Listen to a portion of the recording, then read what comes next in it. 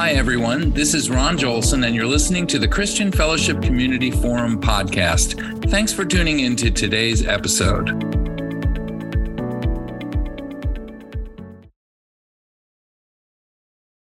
Good morning, everybody. And we're super excited to be in March now and having our third Christian Fellowship Community Forum meeting. We're super excited for today. And let me introduce our speakers. So Bill Hull, you guys probably all know, he's been with us for a number of years now. He's the author of over 33 books, copied in tons of languages all over the world. Over 500,000 of those have been sold. He's been a alumnus of the year at Oral Roberts University, where we went to school. He was a college athlete and went on to play athletes in action for many years after that. But he's really just been a friend to Northwestern Mutual, an amazing and gifted speaker, an author and theologian. And we've just been super excited to have him as part of our team, just kind of shepherding us as we kind of explore how we're able to just, communicate the word to those that come into the fold at Northwestern. Ron, now, I was super excited that Ron is our guest. He happens to be one of my favorite people at Northwestern Mutual. Known Ron now for about 10 years.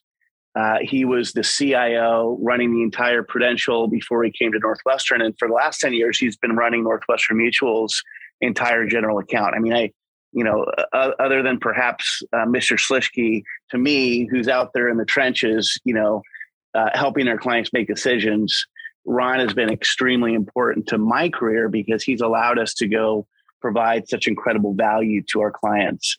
But maybe even as importantly, Ron is incredibly approachable. He's funny. He's super smart, obviously. Maybe some things you didn't know about Ron. He is a pretty good euchre player. We've got a chance to play a lot of euchre over the years, but he's an incredible magician. So next time you see him at maybe the annual meeting or forum or wherever you guys are seeing him, please make sure that he always has a deck of cards with him. And please make sure that you ask him to do a couple tricks because they are impressive. I will admit. He's married to Renee, and Ron has 4 children and 7 grandchildren. We're really super excited to have him with us. Thank you so much. And I'm going to leave it to you two, Bill and Ron, and get us going. Thanks, Keith. Oh, thank you. Just don't take your wallet when you're with him, right? Exactly. Yes. All right.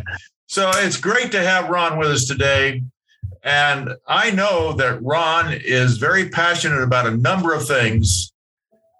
He particularly as it relates to today's subject, the idea of faith at work and how you integrate the sacred and the secular, how these two things come together and some of the problems we have doing that, some of the challenges we have. And I just want to start with a simple quote from the great philosopher, the late Dallas Willard, who said, if Jesus were to come and to live in your house and to drive your car and to be a member of your family and hold down your job and pay your bills and take out your trash, that there would be in no way would that hinder him from actually becoming the savior of the world.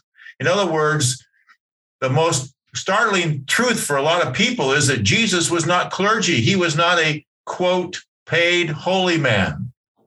He was just a guy who worked in a small village for the first 30 years of his life, and hardly anybody noticed. And today, we're going to be talking about that, how you blend those two things.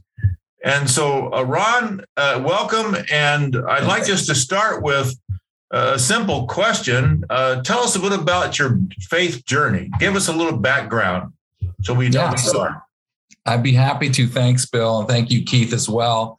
I have a Jewish background, which was always important to me from an identity perspective. My father was actually a Holocaust survivor, and that's a whole probably 2-hour discussion. But anyway, I had married a Christian woman, and at the time, her faith was a little bit less important to her. And in fact, we had decided to raise our children as Jews. But she did insist on one thing. She wanted to celebrate Christmas, which was a little bit not disturbing to me. I didn't quite know what to do with it, but I felt it was only fair if we were going to do this. And so I said, all right, well, I better learn a little bit about Jesus. And so I started reading Matthew. And the first thing I noticed was, wow, what an incredibly Jewish book it is. And then I began about a 2-year study where I looked at every Old Testament prophecy about the Messiah. I began to investigate, and I saw Jesus Christ in the Passover all over the place, from the blood of the lamb to something that I had done every year as a Jewish person celebrating Passover, breaking matzah, which is unleavened, which I learned leaven was really symbolic for sin. So we were breaking a sinless piece of bread, and Jesus called himself the bread of life, and he was born in Bethlehem, which is actually Hebrew, is Beit Lechem, house of bread. So I began to see all of these things, and I very quickly came to realize that he was, in fact, the Jewish Messiah. And of course, that I started a little bit kicking and screaming because it alienated me from my family, but they eventually kind of got over that and got past it. And it's been an incredible journey ever since. So you were a very young man at that time, and subsequently you have been working out what it means to be a Christian all these years, a follower of Jesus, his disciple. And so what have you learned about the marketplace and about faith at work? Well, Bill, somebody once said either Jesus Christ is Lord of all or he is not Lord at all. And I think that's where it really does begin. Somehow or another, we have gotten it into our heads in our society that there's this pecking order, that we start with bishops and maybe we go to pastors and then we have ordained clergy and then we get to computer programmers and bank clerks and financial advisors. And we sort of think that, well, unless you're at the high end of that pecking order, then, you really can't be focused too much on God, except maybe for an hour on Sunday. But let's kind of remember, and you alluded to this in your opening remarks, Abraham was a cattle trader and Joseph was a prime minister. And I think he traded wheat futures. I'm an investment guy. That's how I interpreted it. Luke was a doctor and Tabitha was a seamstress. And of course, Paul was a tent maker and he worked with Priscilla and Aquila and they were tent makers. And you had Matthew, the tax collector. And by the way, Jesus was a carpenter and probably a stonemason based on what we know of first century carpentry. So, if nothing else, that should help you maybe unlearn this fallacy as to approach David. He was like the runt of the litter. He's the last person you would have expected. And I think there were 6 older brothers, all of whom probably would have been a better choice, except that God, of course, looks at the heart. And if you go to 1 Samuel 16, let me read this, verse 7, the Lord said to Samuel, do not consider this appearance or his height, for I have rejected him. The Lord does not look at the things people look at. People look at the outward appearance. The Lord looks at the heart. And so David was in fact chosen, but he was not called into ministry. He was called to be a leader. He was called to be a king, if it will. And if you start looking at the Hebrew words for work, there's several of them. Ebed is one. Aved is another one. And they combine this concept of work, of service or ministry, and even worship.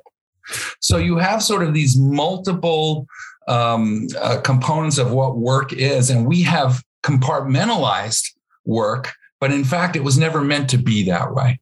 And so I think we need to start thinking of Christ beyond this point of salvation, which is, of course, really important, and thinking about how we are living our lives for Jesus Christ. And that's the beginning of getting away from compartmentalization and moving into the daily walk of our lives. Yeah, I've often been humored by Christians who say, well, work has nothing to do really with faith, because the faith economy is just believing things, where work, is producing something. And when I thought about that, the first person to really work was God. Mm-hmm. And he created in creation. And in fact, he rested from his work and he said it was very good. And so I think that the work of God, and we always talk about Christians as God is working, God is at work.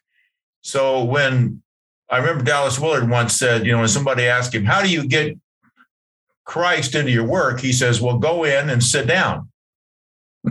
So tell us a bit about how those two things blend, like how you've thought of your daily life, Ron, working. You go there, you're looking at computers or figures and trying to figure out what to do with this $1 billion versus that $1 billion. And so how does God come into all that? I think one of the first things, Bill, that I think about, it's a little bit of the why. Okay. So why are you working? Are you working to get rich? Are you working to fulfill goals? Are you working to create wealth? Maybe you want to avoid being a burden on other people. I think those whys are really, really important. But I would submit that if you start to think of what your purpose of work is, our purpose in work, as in everything, is actually to glorify God. And we do that both away and from work and at work. So Colossians 3:23, and we'll throw this out too. Whatever you do, work at it with all your heart, as working for the Lord, not for human masters. That's the beginning of it, I think.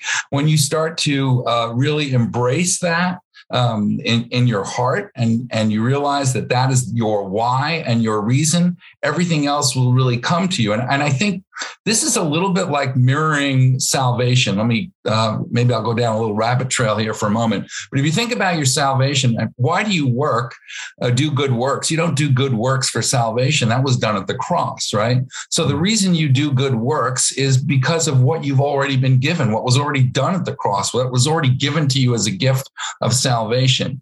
And your good works is really gratitude out of love of God. And you do it as a result of your salvation. I think this translates really well into the work world too, because if your reason for doing your work is to simply get rich, you're kind of missing the point.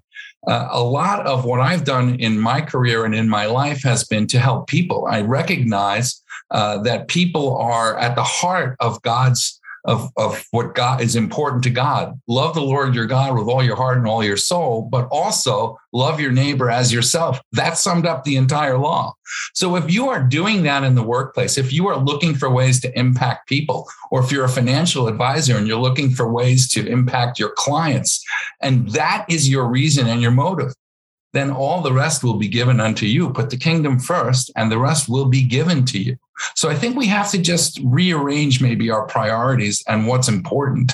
And you will be amazed what the success is that follows. I was a lot of times the next natural question is tell us about the hard times, but I like to talk about the good times. In other words, how have you handled success? Because I think it was Thomas Carlyle, the Scottishman, who said that for every person that can handle prosperity, there's 10 or 11 that can't.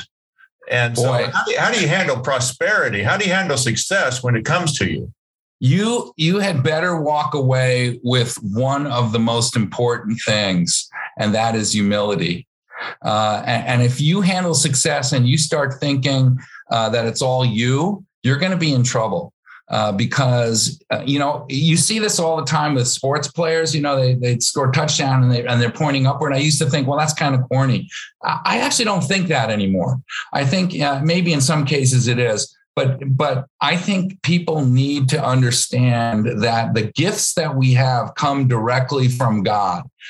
You can get into the motivational gifts if you want to look at scripture in Romans 12, 6-8, and kind of tick through them, things like prophecy, but also serving, teaching, encouragement, giving, leading, mercy. Those gifts and how you apply them, that becomes a really important part of success. But you better have a certain amount of humility. And if you start thinking that your success is everything that you're doing, well, we know what happens. Pride goeth before, Keith. Well, not the fall, but destruction, actually. I knew you were going to get that wrong. So that's why I helped you. It goes before destruction. And that's really true. So that's the first thing. make sure that in your success, you recognize where it's come from. And if you really look back on it, you can probably actually identify how your Christian walk has been linked to your success. Do a little introspection and do that, because it will keep you humble. I know that when we talked a bit before this interview today, we talked about seed time and harvest, and about the investment of time and finances and everything else. Tell us a bit about the seed time and harvest concept that you've talked about before. Yeah, so you can find it in Matthew chapter 6. It's the, no good tree bears bad fruit, nor does a bad tree bear good fruit. So I think it's really important, and it's actually part of the way I try to apply the gifts that I have been given, right? So if you think about the principles of seed time and harvest, the first is, of course, you reap what you sow. And that's, by the way, it's true both from a positive and a negative perspective. If you're going to plant discourse and trouble in your office and in your life, you're going to see it. And you're going to see it, and it's going to come back at you multiple times, because that's the second principle, which is we actually reap more than we sow, right? If we plant a seed and you look at 2 Corinthians, whoever sows sparingly will also reap sparingly, but whoever sows generously will reap generously. You can see that happen. So the seeds that you plant, whether it's discourse or positive, really grow in your career and in your life. And I see that most in people that I mentor. I've had people come up to me, maybe I made a throwaway comment 10, 15 years ago that I thought might be helpful to somebody. I never thought anything of it. And they come back to me 10 years later and they say that had more impact on me than anything I heard. And this is what I did with that. And I'm like blown away. I didn't even realize it. And that has happened multiple times. And I'm guessing many of you, Keith and Bill, I'm sure you have seen this. You plant that small seed, you care for it, right? You tend to the seed, and then it produces. And of course, we know another principle of that is it's going to be produced in a different season. So we have to have patience, and we have to wait for those seeds to grow. But I really think that if you take your gifts and your talents and you apply them at the workplace, you will see amazing things happen. And journal everything, so that you don't forget where it came from, and so that you know who to attribute it to. And I think that's another problem that we have. We don't, we see at the time something happening and we just forget about it. If you start journaling it, if you start recording the things where you've seen God act in your lives, you're going to see amazing work. Please, please, please remember that you shouldn't be spending your whole Christian life and walk in the mode of salvation, okay? You were saved. Jesus died on the cross. You were saved when that happened. But now the Holy Spirit is in you, and that gives you incredible power. It gives you authority, and it gives you ability to act free from sin and power to do that. And you can begin to now work with Christ in the workplace in order to achieve something. So if just be encouragement, it's important for us to get past that. I know that we're very focused and committed on the Great Commission and people coming to know the Lord. And that's all very, very important. But there's so much more to that. And I guess that's something I'd like to make sure people are encouraged by. There's so much, Ron, that we could get into here. I do think that we also discussed about the idea of compound interest. And I remember this lady, I was being treated in a chiropractor's office, and I'm talking to her about compound interest. And she's like 21 years old, wondering what to do with a little bit of money she had. And I felt like, well, this must be what my buds at Northwestern Mutual do all the time. And so I was talking to her about it, and then I figured out I only knew so much. But I said, the idea is that, over the years, it just keeps compounding and compounding. And if you sow good things to the Spirit, it compounds, it compounds, it compounds. If you sow negatives, it compounds as well. And I think a lot of people don't think about that. And I think that's also part of seed time and harvest. It is part of seed time harvest. And you can also see this when you walk through my work manual. You know what your work manual is, Bill? It's Proverbs. If you want to have a manual on how to be successful at work, go through Proverbs. You'll see the humility point. You'll learn about seeking counsel and wisdom, how active prayer, the importance of character, and this is what made me think of it, the avoidance of the get rich quick scheme, right? So the whole point of compound interest and the time that it takes and the work that it takes, this is all in Proverbs, folks. You should be reading that before you read the manual on how to be a great financial advisor, because it will tell you everything you need to know. I've done a whole work study on that book alone, and it's fascinating. So, it says in Proverbs, even a fool seems wise if he does not speak. So I'll stop. And what we'll do right now is, we're going to go into our groups and what have you been learning today from Ron Joelson? And there's a lot that you could be learning today from Ron. And then also, what one or two things can you immediately apply moving forward? And if you have a story about sowing and reaping, please share it with the group. So let's go to groups, and then Ron and I will be back in a few minutes. Okay, is Ron back? That's the question. Yes, sir. I'm right here. Okay, very good, Ron. Well, Ron, I always find these conversations very enlightening and helpful. What did you hear, and what excited you about what you heard? Just as we were talking and I was listening to my group, and it was just a great group. And I noticed that people there, they already had their why down, right? And I think I realized why that is. It's because the business that you're in, being financial advisors, you are already in a place where you care about clients, you care about each other. It's a head start. It really is. A lot of people are in professions where it's really difficult for them to know exactly why they're doing what they're doing. And they tend to move right to this, I need to make money, I need to do this and that. But you already have it. And somebody in the group actually said, if that's not your why, if your why is not about things that are more than temporal, you're not going to even last. And I just thought, wow, that's really powerful in our business. We should be really grateful and thankful that we are in a business that enables us in a way to really practice our Christian faith in a way that God will honor, in my view. So that's what I walked away with.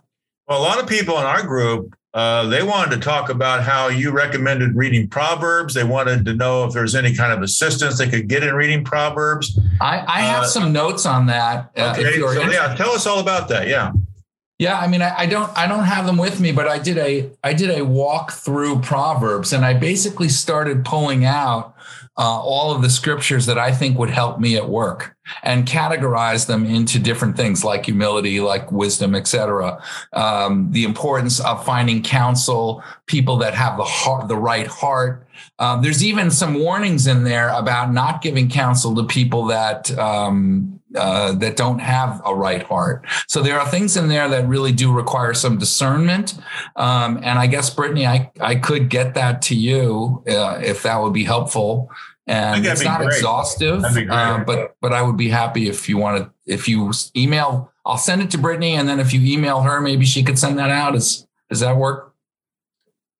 We can make that work. I'll speak for her, even though she's muted. It's a great opportunity for me to speak for Brittany. And so, Ron, also, what would be the one thing that you would advise us to start doing right now, and why?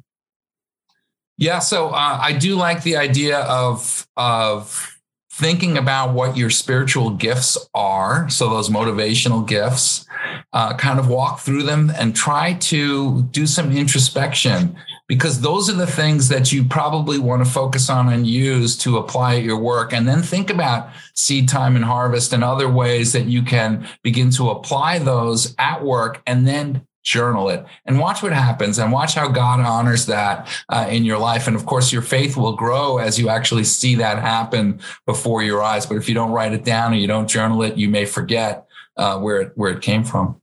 Yeah. Ron, this has been so enriching. Thank you so much. I think that many people will probably want to see this because they missed it. And we just hope that it'll be a tremendous success and really help people grow in their faith and also find faith. So thank you, Ron Joelson, and back to you, Keith. Yeah, that was really amazing. People in my breakout room in Dallas, it was just an incredible dialogue that we had. And thank you so much, Ron. You are getting, just for the record, a lot of requests to perhaps be a speaker at our main breakfast, which I think would be a great idea. Being on the board, sure. I think, it would card be tricks super, followed super awesome. by, card tricks. Exactly. So thank you so much for this. And I mean, the comments, it's just great to see, and for others to see you. I mean, I know you, but for others to see you in the light that you've, been able to show us today. It's been great. I mean, so many people are saying they're seeing a whole nother side of Ron Joelson, which is amazing. So thank you for that. Thank you for joining us. And for more information, visit our website, www.christianfellowshipcommunity.org. The Christian Fellowship Community is an independent, not-for-profit corporation.